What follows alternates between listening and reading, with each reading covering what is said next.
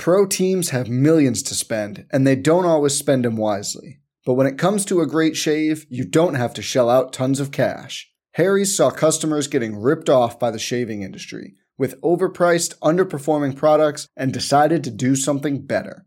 They found their own way to make beautifully designed razors for a fraction of the price of the other big brands, so you never wonder if you overpaid. Harry's shaving products look great, and the weighted handle makes shaving feel great too. I like to keep my beard neat, and Harry's always leaves me with a smooth yet crisp shave. Harry's quality is top-notch, thanks to German-engineered blades made in their own factory that stay sharp longer. You can get a 5-blade razor, weighted handle, foaming shave gel, and a travel cover for just $3 at harrys.com/bluewire. And Harry's has the highest customer satisfaction in the shaving industry, plus a convenient subscription option that you can cancel at any time. Getting the best doesn't mean spending the most when you shave with Harry's. Get started with a $13 trial set for just $3 at harrys.com/bluewire. That's harrys.com/bluewire for a $3 trial set. What these young bloods have to understand, that this game has always been and will always be about buckets. Just attack the basket. Bring it on, baby. Stop it. Not do it like that. Oh, my goodness. Will you stop yelling at me? No. With no regard for human life. Steps back. Three-pointer. Bang.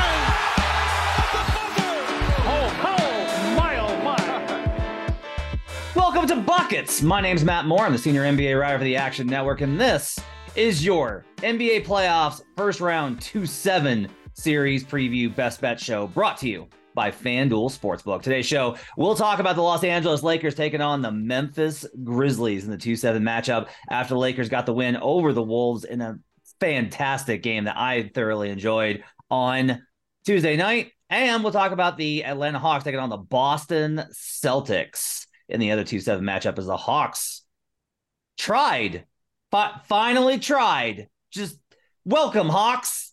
Thanks for trying, finally. We'll talk about those series. We'll give you best bets, break them all down, and more on today's show. And we'll do that with our two panelists today. Joining us, the regular temperature, Jay Money.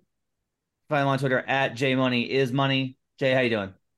I'm doing great, man. No complaints out of me. Feeling better than ever. Just trying to get some money. Went 47-14 last playoff, so just trying to replicate that. A lot of pressure on me, so just trying to keep it going. And the always exuberant Brandon Anderson, NBA futures analyst, who has been basically in every Slack, text. I'm gonna need you to pick up the energy, bud. Like, I'm gonna need some more enthusiasm. The level of nihilism is a little, like, even for me, it's a little high, bud. I need you to bring that energy up for me. We got playoffs, good basketball. Let's the bring it up a little bit. The energy is up. It's just not the energy you're wanting from it. We just got to recalibrate the energy. I had a blast watching Timberwolves Lakers last night. I just didn't watch it the way that you would have expected me to watch it as a quote unquote Timberwolves fan. Quote unquote, I thought it was at this point. I've leaned into it. I've been very clear on my quoting and unquoting with the Timberwolves and the Bulls. I am an NBA fan. I am dumping on my two teams that I've liked my whole life. And last night, as a person that likes to troll LeBron and a person that likes to troll my Timberwolves franchise, that game was just like 3 hours of candy of watching. It was just like, one of them has to lose this game. Oh, man, what a great way to watch the game. It just was wild. I thought my Timberwolves would pull it off, but they couldn't hang on. So we are. I enjoyed it. I'm having fun.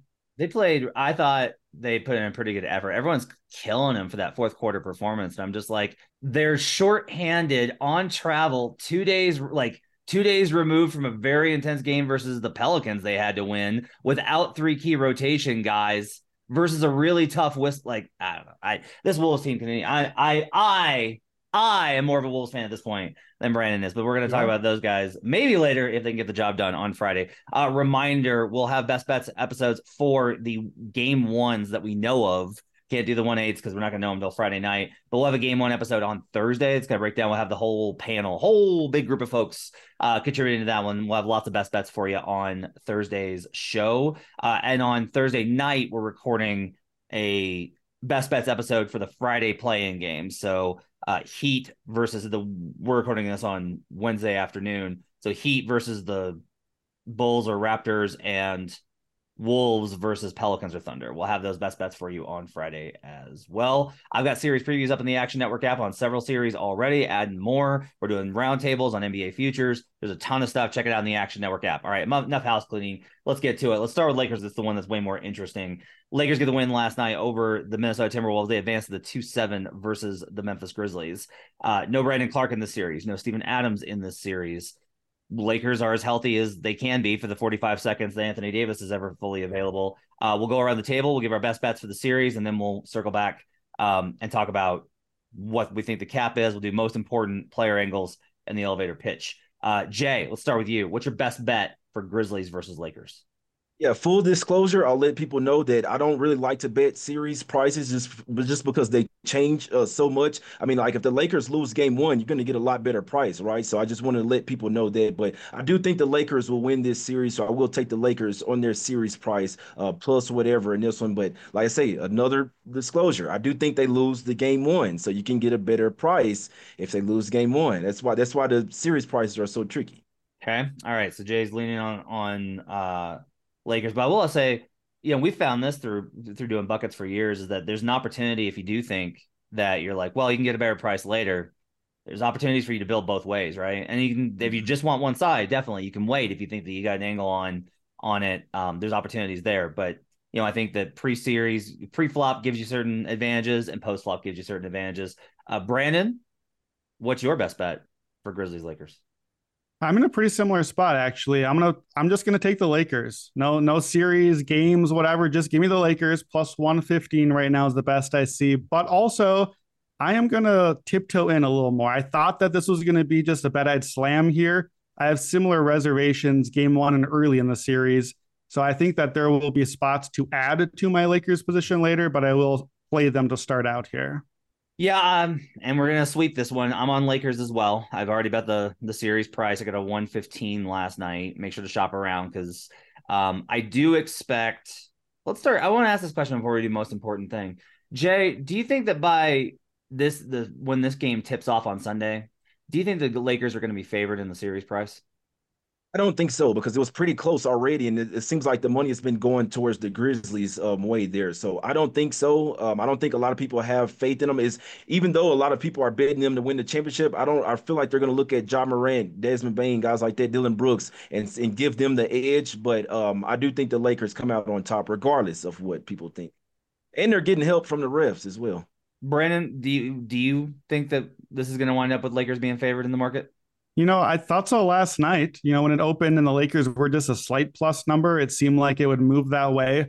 I know in our Slack, we were saying even by overnight, like get the plus number now. And I was like, oh, great. By the time that we record this now at noon the next day, it'd be missing. And it's trickled a little bit the other direction. So I would say, and realize too, obviously we're building in the juice here too. So the Grizzlies are solid favorites at this point. Like, even though we're at a plus 108, plus 110, 115, the Grizzlies are well out ahead. So I don't think we're going to quite get there.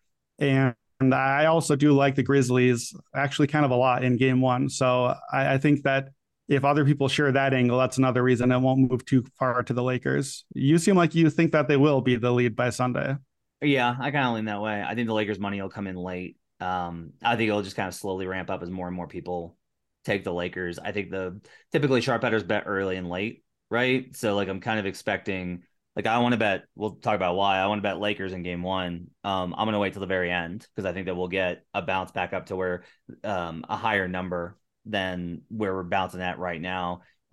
That number opened in various spots. It was kind of variant. There was a 2.5 in the market last night.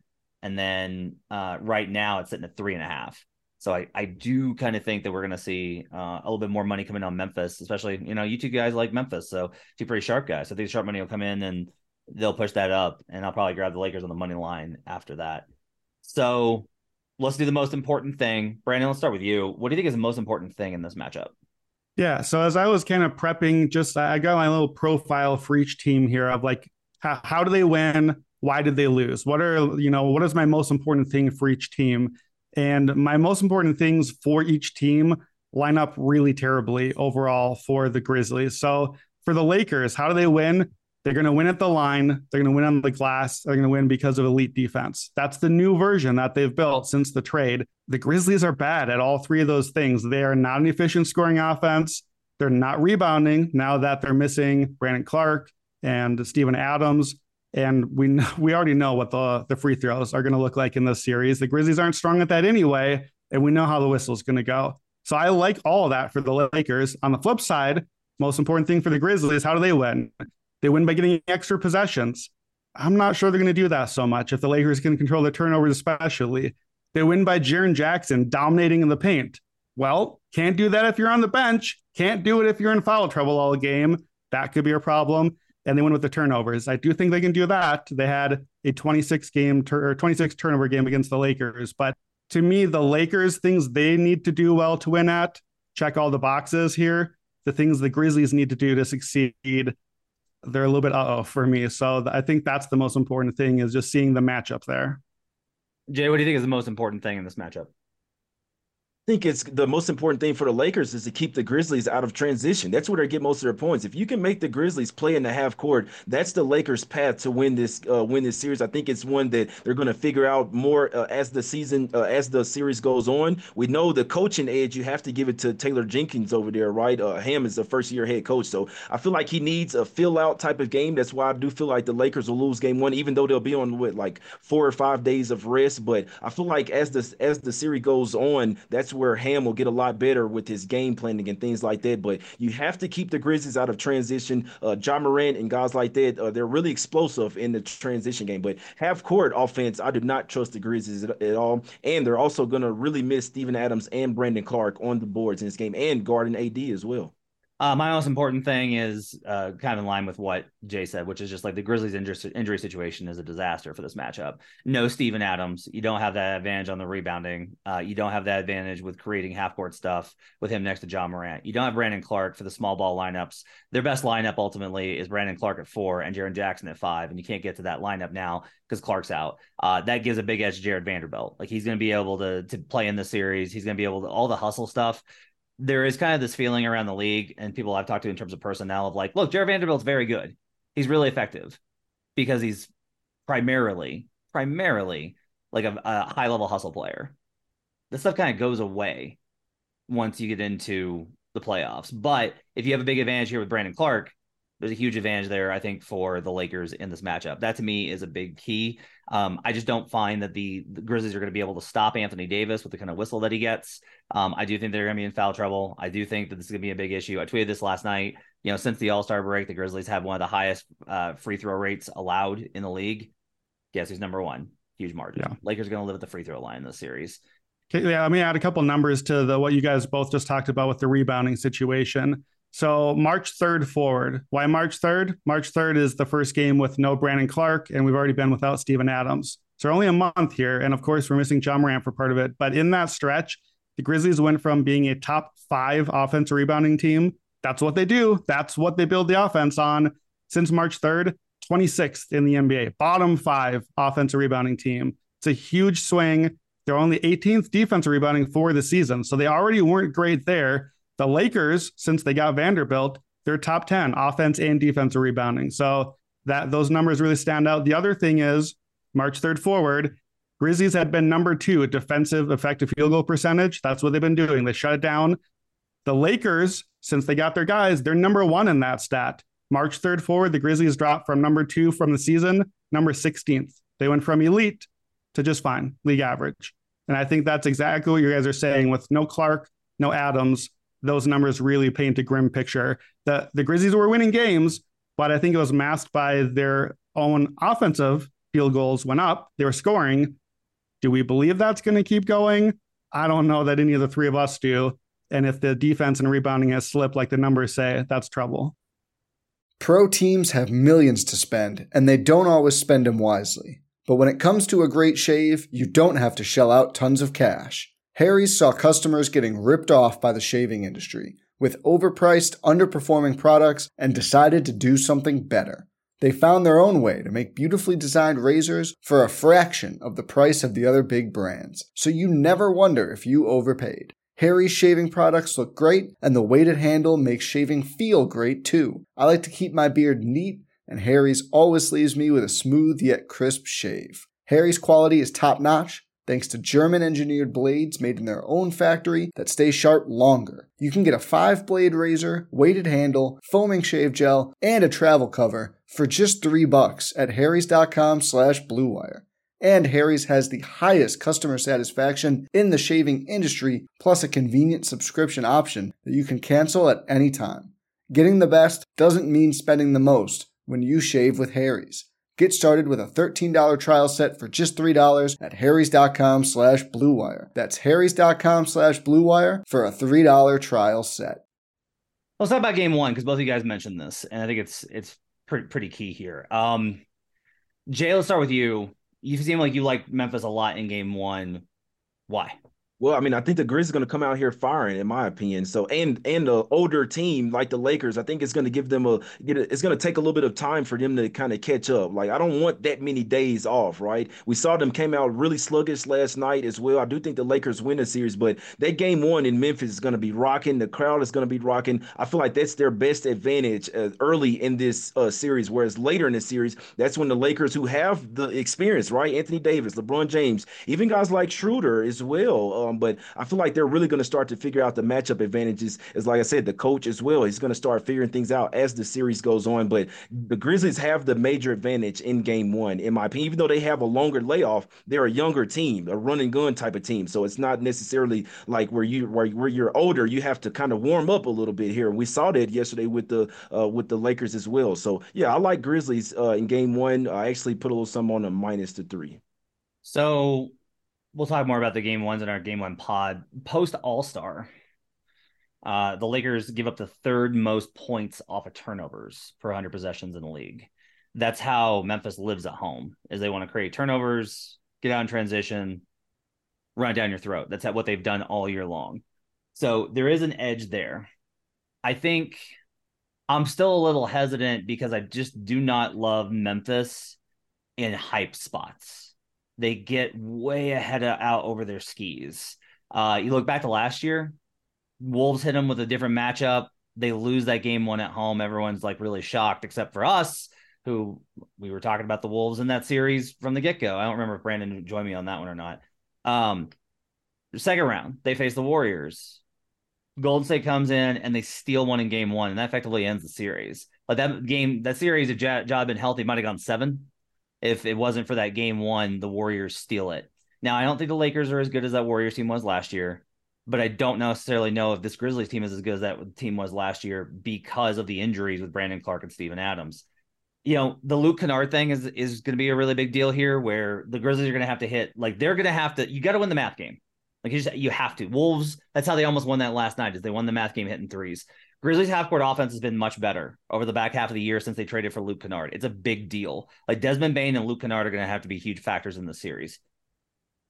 I'm not necessarily sold that I think Memphis is like going to, like you say, like Memphis is going to come out firing. I don't know that that's a good thing. Like, I don't like it when I know that Memphis is going to be too amped. Look at the Lakers game with the Shannon Sharp debacle.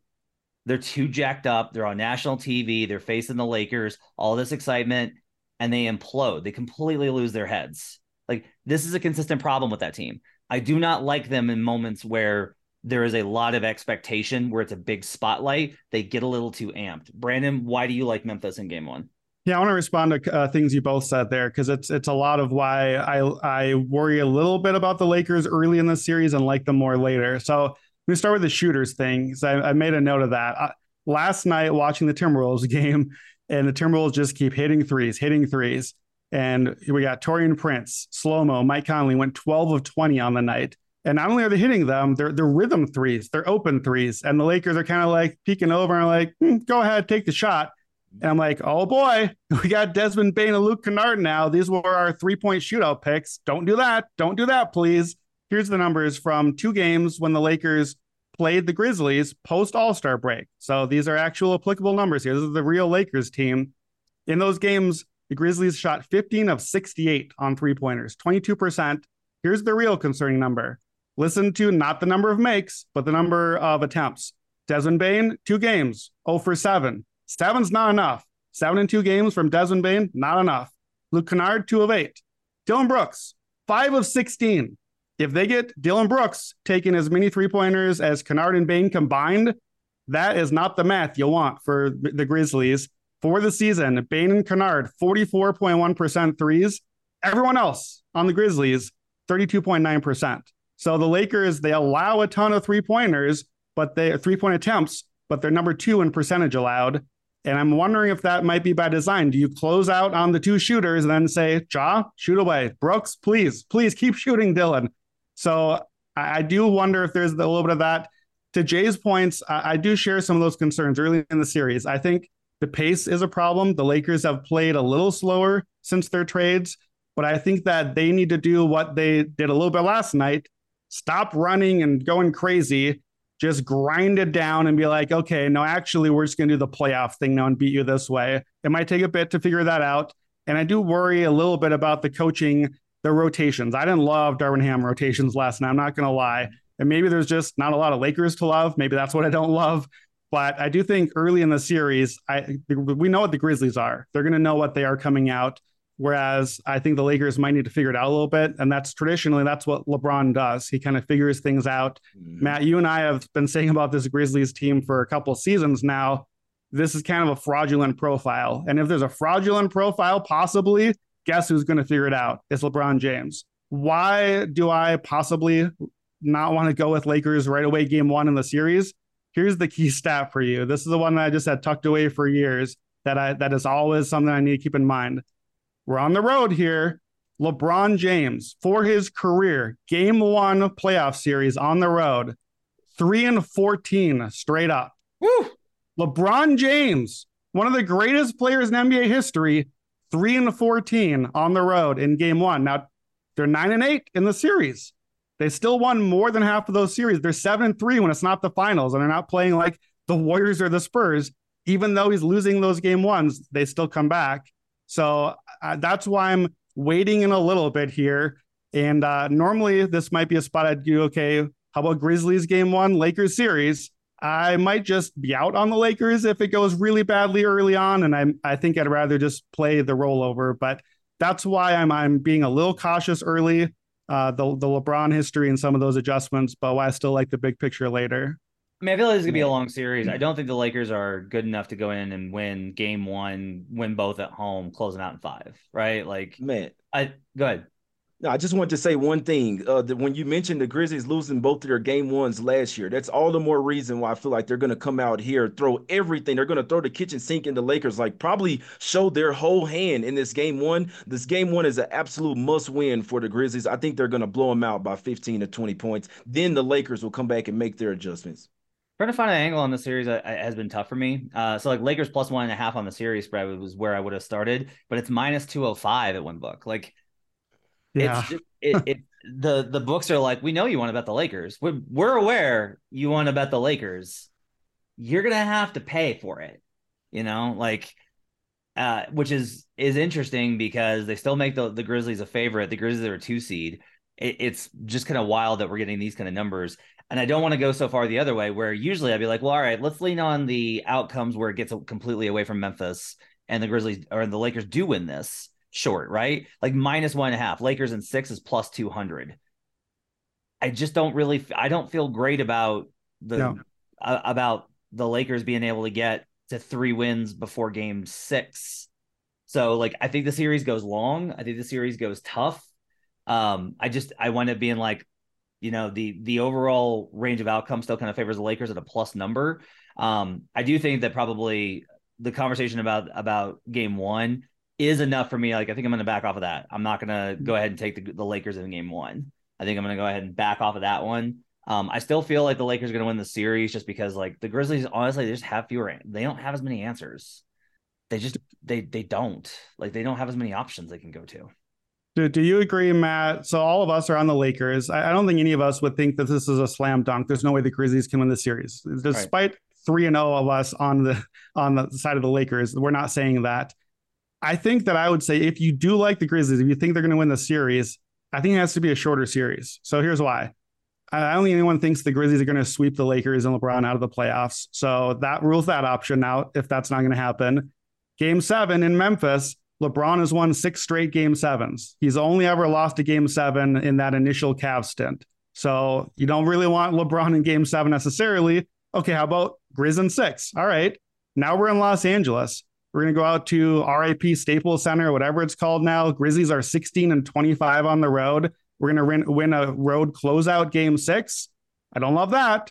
Well, we have one option left, guys. We're down to Grizzlies in 5. I saw our Jim Turvey put that bet in.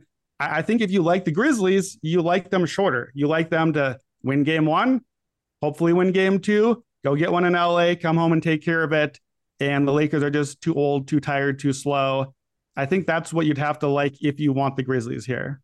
At one book, and this will probably be a FanDuel by the time that Game 1 tips, you can get over 6.5 games. So 7 for the series to go 7 at plus 200.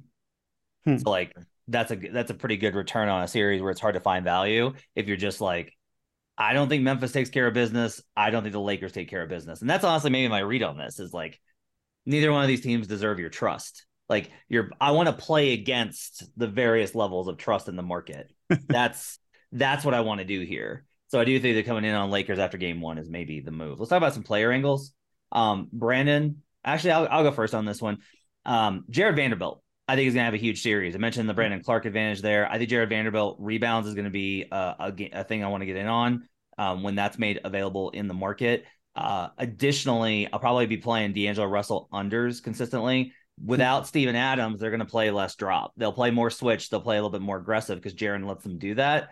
D'Lo can only play versus drop. That's the only scheme where he's of any value is versus a soft drop. So a lot of value, I think, in playing D'Angelo Russell. This is not a D'Angelo Russell series. Not that there's ever been a playoff series that was a D'Angelo Russell series.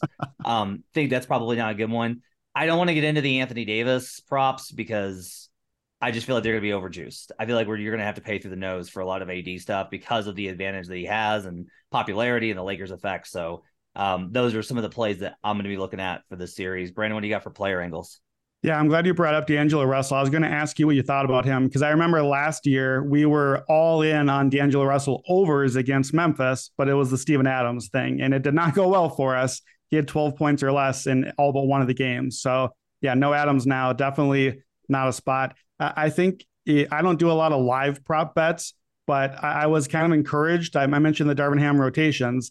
I like that they were just like, oh, nope, not a D'Lo night. Get him out of here. And he just didn't come back in. I think D'Lo could be a live bet where if he hits a couple shots early, you're like, all right, well, maybe you ride the hot hand. And if it doesn't go well, if he's not hitting the jumper, there's nothing else you want D'Lo on the court for. So I think like a live under would be maybe a way for that. For me, the guy that I'm playing probably is just going to be Austin Reeves. Mm-hmm. Austin Reeves to me is the third most important player in the Lakers. I think that is relatively clear now. And encouragingly, I think the Lakers figured that out too. He played 39 minutes in the play-in game. He took the third most field goal attempts in the play-in game. He didn't shoot well, but he got the shots up. He had a great game. He had 12 points, 3 assists.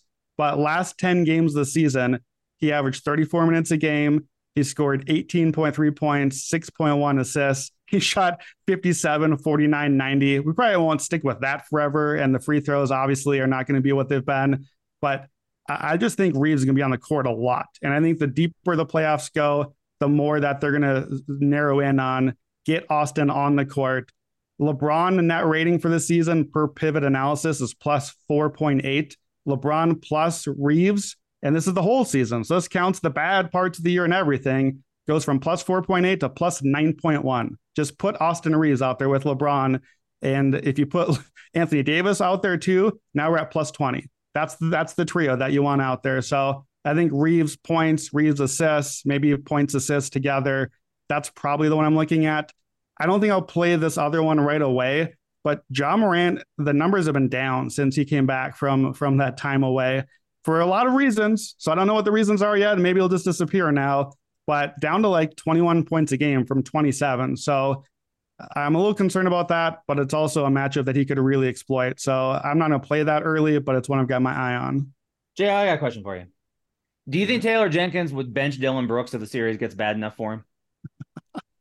I don't think they'll bench him because they need his defense. It's crazy, but Dylan Brooks has actually been an offensive force for the team lately. Like, I don't like it. I don't like the way the guy plays at all. I hadn't liked him since he's been at Oregon, but I don't think there's no way that they can just because he's added a little bit of offensive punch. He's making threes, and I mean, he's the best perimeter defender on the team. So I think no shot. But I want to say that Austin Reeves is the most important player on the Lakers for the simple fact that they have. Well, you already know what you're going to get from LeBron, from Anthony Davis as well, but Anthony Davis is the Austin Reeves is the X factor because no one's really expect. I mean, teams maybe are now to expect him, but they have so many weapons that you have to worry about. It's like Reeves can't help but to go in there and do what he does, draw fouls, get assists, get some rebounds, things like that, man. So I actually think that he's the most important player. That's what I saw yesterday. Reeves is the most important player because you're not going to double team him, right? You have to worry about LeBron, AD, still Russell. You still have to worry about him when he's out there. Dennis Schroeder, guys like that. I think Reeves has actually elevated the Lakers to a whole nother level.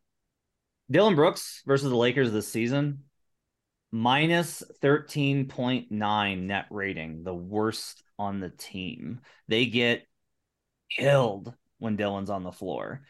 So, Brandon, when we get a points line on Dylan, I will probably be taking the under. I genuinely think he may have to not play in this series. I think they may have to go to something that's like a 2-guard lineup with Tyus and Ja with Desmond at 3 and go that route. I think you're going to have as much spacing as possible. If they don't, it just reinforces the value, I think, on the Lakers bet. If they won't bench Dylan, because I think they're going to Tony Allen him. Like, I think they're going to leave. I think they're going to literally leave him. I think they're going to Russell Westbrook him. I think they're going to leave him open and dare him to shoot. And I don't have confidence that Dylan can make him pay. And I think Dylan's confidence will get shook. So I think playing some Dylan unders in this series might be the play. So I'm going to agree and push back all at once. I have nothing good to say about Dylan Brooks. The man is a minus 3.9 box plus minus for the season. Do you have any idea how hard it is to be a negative 3.9? Like that like 0 is like a replacement starter. -2 is like you are a fringe rotation guy. Minus 3.9 is horrendous. He leads the team in minutes. They're the number 1 SRS and net rating in the West. He plays the most minutes and has horrendous advanced metrics. And that's not new. Like, that's every year. Every year I do a 30th all-team NBA who are the worst starters. And every year Dylan Brooks is right in contention there. And I know all the advanced metrics, blah, blah, blah. He's a really good defender. The metrics say what they say. The net ratings, all the things. When he's on the court, it's not great. I'm not playing the unders. I might actually play the overs because I don't think Taylor Jenkins is going to hook him. I've never seen it. Why would you keep playing him all this season, all last season, all the playoffs? Remember how the Grizzlies went out last year in the playoffs? It was with Dylan Brooks taking like 1,000 shots, just a death by 1,000 Dylan Brooks's cuts. Now, granted, John Morant was out for a lot of those games. I understand. But they're not giving Brooks the hook. And again, in those 2 games against the Lakers, Brooks is the guy that got all the shots up. And I don't think I quite would give him the Tony Allen thing in that, like, Tony would just like dribble it off his foot out of bounds. Tony was an elite defender. Like, no Tony slander meant here, but like Dylan will like attack with the ball. Like, he's not just going to be like, oh, what do I do? You take the ball. Like, he's going to do stuff. So I don't think you can just totally Tony Allen him and expect he's just going to stand there. I think he's going to take the shots, and that's what the Lakers want, but I don't think he's going anywhere. Taylor impressed me last year by benching Steven Adams after the first game, because I thought we were going to get like 2 to 3 games of Steven Adams like slowly being phased out. That's what most coaches do. And Taylor was like, not your matchup, my man. Have a seat. Now, Steven's going to be a lot more amicable to that than Dylan is. Dylan's going to upset the chemistry, and he's going to pout and he's going to fume. But I kind of have a lot of faith in Taylor to play who he needs to play. He's been really good at that. Like, that's part of the coaching advantage here. So anyway, it's something interesting to kind of consider. Is Dylan guarding LeBron in this series? And if he's not, then who's guarding LeBron in this series? Santi Aldama? Perhaps? Stop it. I'm thinking of like Lance Stevenson. Remember when Lance Stevenson like blew in LeBron's ear? Was that LeBron back in the day? Yes. Like, I feel like we're going to get some of those Dylan Brooks antics. I don't think he's going anywhere. I think we're going to watch LeBron and Dylan the whole series, for better and for worse. I'm going to look at this real quick. So in the regular season, here are the players that played the most on him. Dylan Brooks played 35 possessions. LeBron shot 2 of 6 from the field, had 4 assists, scored 5 points in those possessions in 7 minutes. Jaren Jackson got a healthy amount of them. LeBron challenged him a lot more. He shot 2 of 10 versus Jaren in the regular season. Desmond Bane, he went 3 of 4 against. So sought out that a little bit more. Brandon Clark, he got some work against. So yeah, honestly, I kind of wonder if they're just going to play Tillman and put Tillman on Anthony Davis and be like, God be with you. Vaya con Dios, Xavier.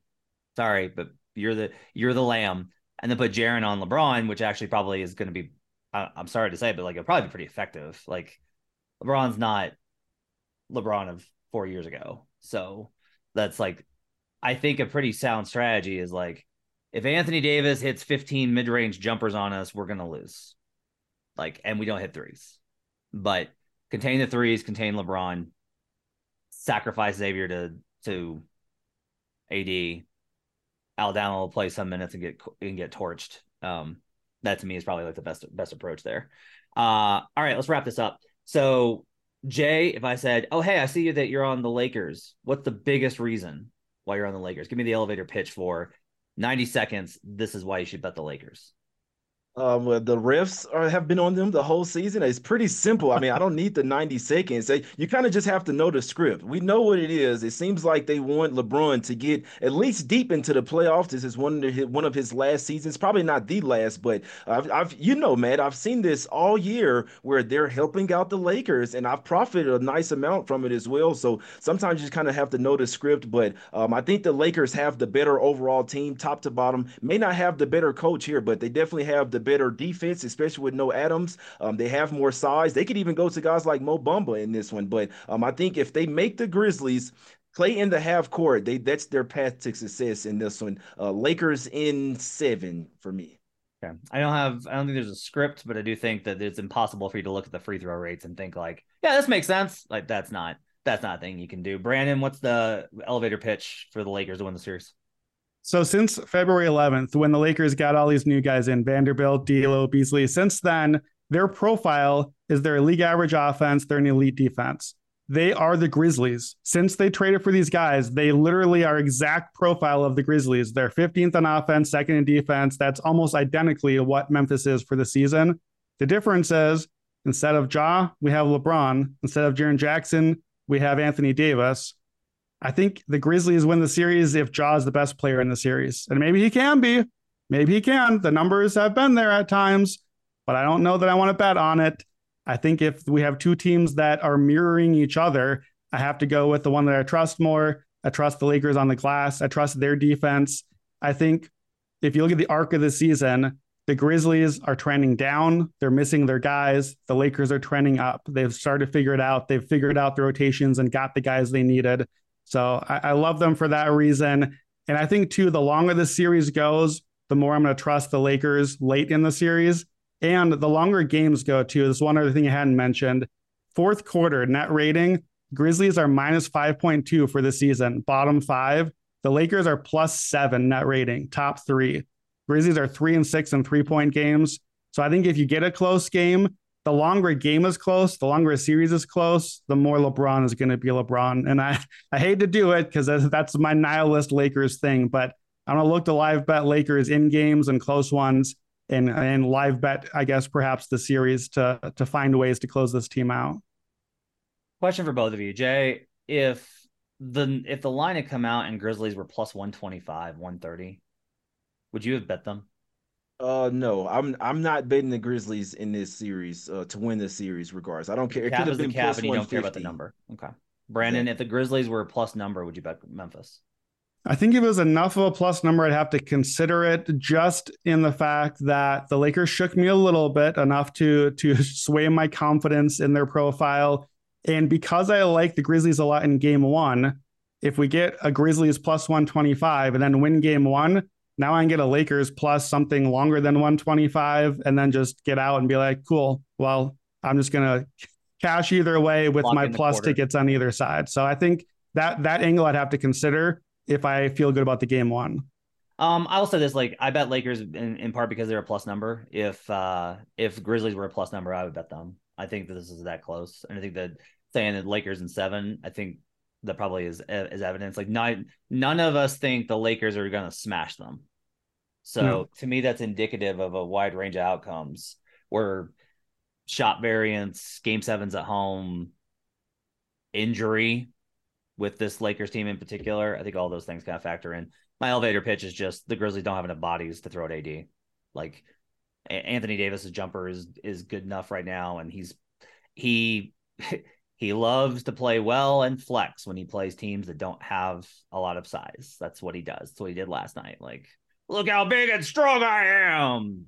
Yeah, you're dunking on switches versus Kyle Anderson. All right, buddy, settle down.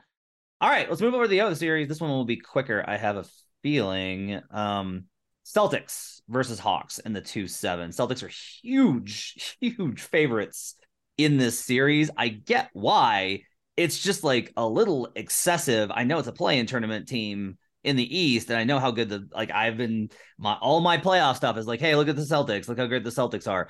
The Celtics on FanDuel Sportsbook in this series are just absolute massive favorites. They're minus 1,000. The Hawks are plus 660 to win the series. The base spread is minus 2.5 Celtics, minus 144. Like, we are heavily juiced to 5 or fewer games. Let's go around the table. Brandon, what's your best bet for Celtics Hawks? Yeah, give me Celtics minus 2.5. Give me the minus 140, and I'll sprinkle the sweep a little bit too, plus 280. Jay? Yeah, same thing for me. Celtics minus 2.5. I cannot bet this series. This is the one series I'm letting myself not bet. I will have bets on every other series, even Sixers fucking Nets. I will have a bet on this one. I cannot bet. We'll get into why. Brandon, let's start with you on the most important. Yeah, I think the Hawks are going to get murdered on the math here. Atlanta takes the most 2-pointers in the league. Celtics 2-point defense is very good. Atlanta's effective field goal percentage, offense 19th, defense 22nd. Boston is top 4 in both of those. So they're going to get out efficiencyed into oblivion, I think. Atlanta is last in 3-point attempt rate, bottom 10 in percentage. The Celtics are top 5 in both of those. So we're going to get crushed on 3-pointers. The Hawks don't defend. 2 games this season when they played a meaningful game, the Celtics scored easily, just so easily. 66% EFG in those games. They had a 129 offensive rating in those 2 games. So I don't see how Atlanta's defense gives them any chance. For me, this is the best team in the field versus the worst team in the field. And I don't really care who comes out of the play-ins. I still think that that's probably the case for even with the 8 seeds. You think the Hawks are worse than the Nets? No, probably not. That's fair. All right. So we won't say worst team in the field. But yeah, I think this is a spot. I think Boston has to feel very good about this. I don't know that Miami is going to beat Boston, but you don't want to play Butler and Bam, and you don't want to grind out that series. Instead, now the Bucks might have to. Instead, you get to kind of rest up, hopefully take care of business quickly, hopefully not put too many miles on Robert Williams and Al Horford, which is really important because they're going to need them later on. You don't want to have a long grinding Miami series and then play Philly while Philly just coasted through Brooklyn. I think this evened the playing field a lot, and it just really broke well for Boston. Jay, what's the most important thing for Celtics Hawks? Well, I can say this is the only thing about looking at the full season numbers. The Hawks will start to shoot a lot more threes. Remember, they did get a new coach over there, and that's all he's preaching is to shoot threes and to push the pace. So I do think we'll see a little bit of different Hawks team. We saw it yesterday, but they just don't play enough defense for me. I think it's there for me right there. I mean, the Celtics, this offense is absolutely elite. Now, I will say, when it comes to laying 9 points from game to game, I do think that's a little high. There will be spots where the Hawks will cover the spread, but lose in a close one just because the Celtics are more evenly matched offensively and defensively here. But I could only see the Hawks winning one game, whereas the Celtics, I mean, they could have a bad shooting night and then they can win with their defense, or they can get to the paint. So they have a multitude of different ways that they can win a game, whereas the Hawks, they need to make a lot of threes. It's simple. It's simple as that. If they're not making their threes, they could very easily get blown out. I think this series ends 4-1. I don't want any part of this one. Most important thing for me is that I don't know which version of the Hawks shows up. Exactly. So, like, I totally agree on all the things that Brandon said about who they've been and all these things. And then that play, like, they tried. The Hawks tried. Like, the Hawks seriously, like, everyone tried really hard. Literally, that's the best Hawks game I've seen all season. That was the best. Now you could say, like, Exactly. That was the best that you got, and the Heat almost won that game. They needed offensive rebounds. The Celtics, I found, this is amazing. Celtics are the best defensive rebounding team in the league. That's crazy. Yeah. Given that how small they play. That's wild.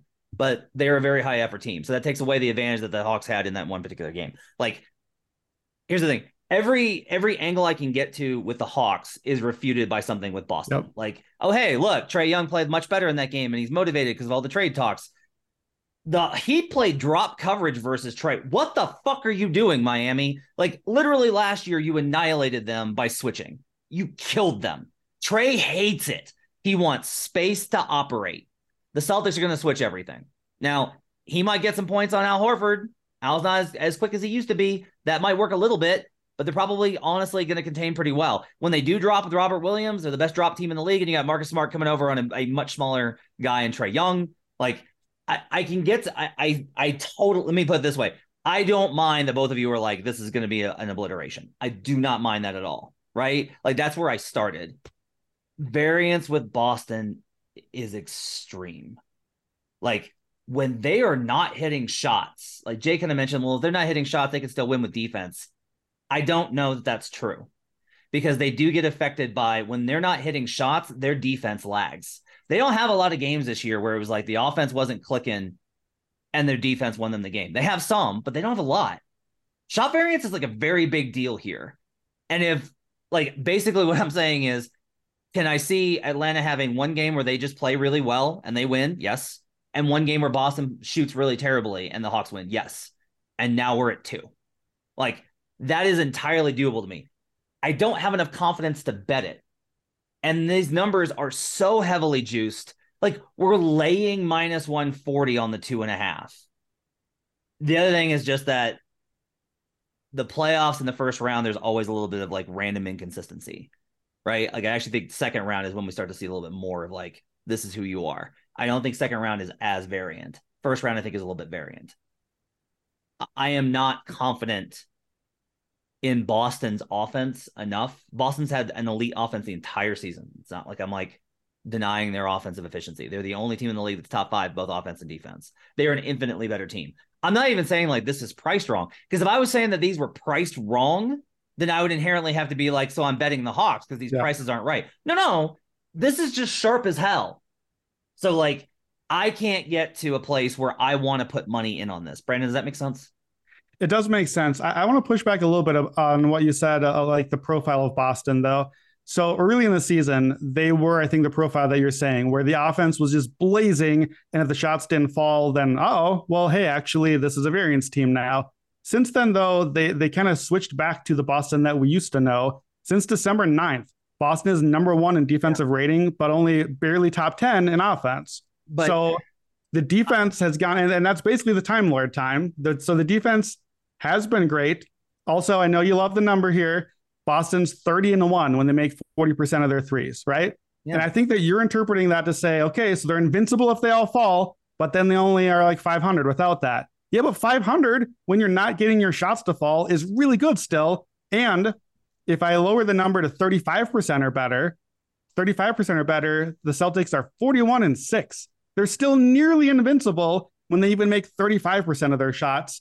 And 3 of those losses are by 1 point and twice in overtime. So, do you know who they're against? I mean, I looked it up before. I don't know off the top of my head now. One of them is the Houston Rockets. So this is the thing, is like, those numbers are going to be skewed against teams that can't do anything. And the difference here is you're like, we can admit this. You tend to put like, if you're not a good team, you're with everyone else in the shit. And like, I'm like, no. There's Houston down here. And then there's like a nice middle section where Atlanta is. And then there's like, and that's my point here is like, Atlanta is not so, no, let me put this. Atlanta has the capacity to not be so bad that if they don't shoot well, they can't win. Does that make sense? Like, it does. Can Atlanta win a game in Boston? Yes. Okay. See, I don't see Atlanta winning in Boston, and this is why I'll make a quick case for the sweep here.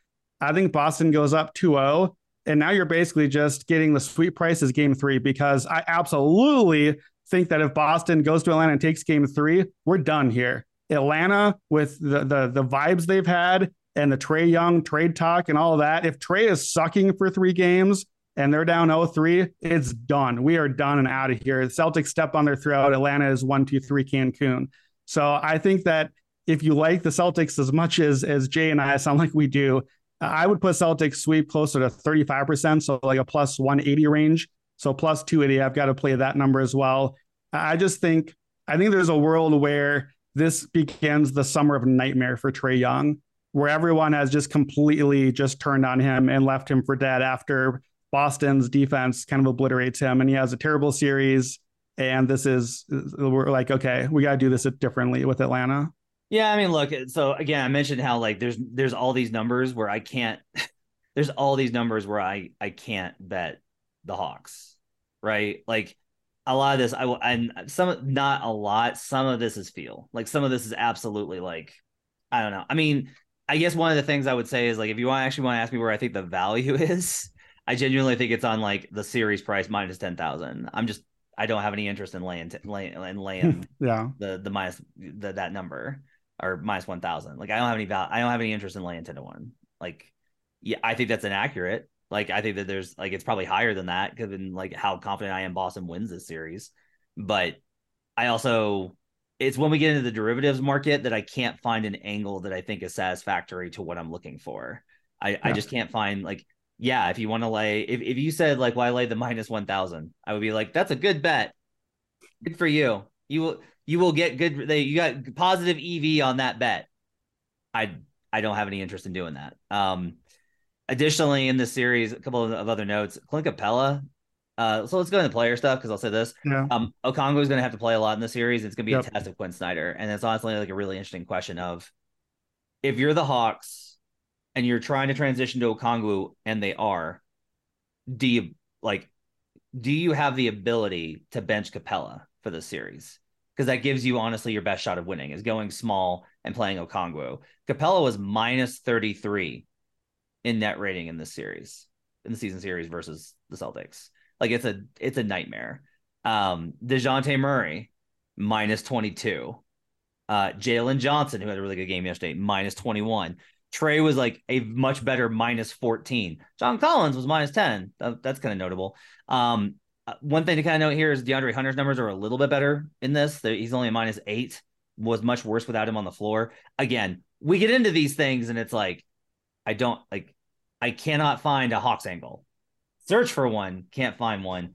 I do kind of wonder if Onyeka Okongwu is maybe our play here, or maybe we just take Capella unders versus a dominant rebounding team, and that might be the play. Brandon, I know you have plays on this, but I want to ask Jay. Jay, are there player angles that you think will be relevant in the series? Yeah, I think looking at Sadiq Bey and Bogdanovich threes coming off the bench, they're shooting it at every chance they get. I mean, you look at yesterday, they were the best three-point shooters. I know that they are the bench players, but that's all the more reason. They need scoring from the bench. I think those are the perfect props to look at here. Trae Young hadn't been shooting the three well. I know DeJounte Murray had a good shooting game the other day, but he's not a great three-point shooter. I think Bogdanovich and Sadiq Bey have a green light to shoot almost every single time they touch the ball. I think looking at their three-point props are the way to go here. Sadiq Bey in the season series versus the Celtics, he only played one game after the trade.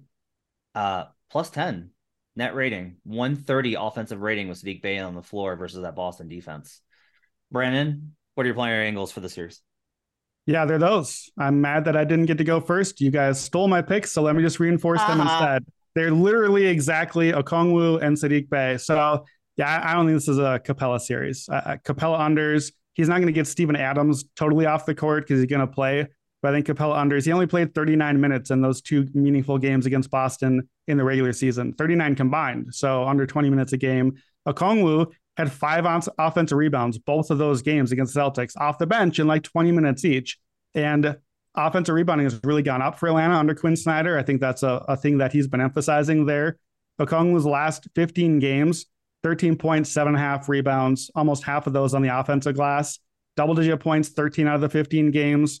And just a simple little same game parlay, Okongwu 10.6 rebounds. He's done that in 13 out of 15. And that's being priced closer to like plus 200 the last couple of times I've seen it. So you're going to have to probably play Okongwu props right before tip because they don't list those usually until like the last hour or two since he's off the bench. But I like that a lot. Sadiq Bey, already made the case on the play-in game. And then, man, the guy cashed our money and then some. He hit the over 9.5 in the first half. He hit the 15 by the third quarter. Last 10 games, not counting the finale, 14 points a game for him. He had 17 against Miami, got those 9 3-pointers up. Everything Jay said. Boston allows a relatively league average 3-point attempts as well. So I'm slightly less high on Saddiq Bey than I was that last game, just because part of the angle with Saddiq was that he was taking some of John Collins' minutes in that one, and we saw that last night. I'm not positive that will happen here, so I want to keep an eye on that. But yeah, Okongwu overs, Saddiq Bey overs, Capella unders, exactly that. One other angle that's not a player angle, Atlanta, I've noticed under Quinn Snyder, plus 9.5 net rating first quarter. We saw that last night. They come out really well. And Boston is usually a very good first quarter team, but that could be a spot where, Jay, you mentioned earlier, we're going to get like a Boston -9 in these games. Well, if I like Boston, but I want to lay the juice, what if we wait out the first quarter and see if Atlanta starts out a little hot, hit some of those shots early, and then maybe we get a -6 or something like that? I would say, Matt, I did the same thing as you. What's the case? What am I missing? How do I make a case for Atlanta? What is it? And the best I can come up with is like the Jaylen Brown's vase hand thing is a thing. Like, all of my things fell short. The offensive rebounding actually did hold up, even against the number one defensive rebound. So that's partly it. Here's my one case for Atlanta. And the one reason why I'm not just playing the sweep, Quinn Snyder against Joe Mazzulla. That's the case for Atlanta. If Quinn Snyder was really impressive to me last night, and he's done pretty well with his team. He's got the offense playing better. Those fast starts, to me, that's coaching. They came out last night. They were ready. They took more threes than usual. That's a game script against Miami you want to do. Quinn Snyder is a good coach. We all agree on that. We don't know what Joe Mazzulla is. We haven't seen it in the playoffs yet. So that's why I'm giving Boston a little bit of a cushion here. I think if Atlanta does hang around and surprise us, I think Quinn Snyder is probably the reason why. All right, it's going to do it for Buckets for today. Thanks for joining us in our 2-7 previews. We'll be back tomorrow with game ones. We'll do game one best bets, 6 of the 8 games this weekend, since we can't do the 1/8. Probably find a way to talk about those as well, somewhere in there as well. On Friday, we'll have a futures episode. It's going to be me and Brandon kind of breaking down what we think of from a futures perspective. We'll have that for you as well. Make sure to download the Action Network app. Check all the great content for the NBA playoffs. You can track your bets as well. Follow Jay on Twitter at JMoneyIsMoney. You can follow Brandon on Twitter at WheatonBrando. We'll see you guys again next time. Our thanks to David Payne, our producer. We'll see you again. Let's get buckets.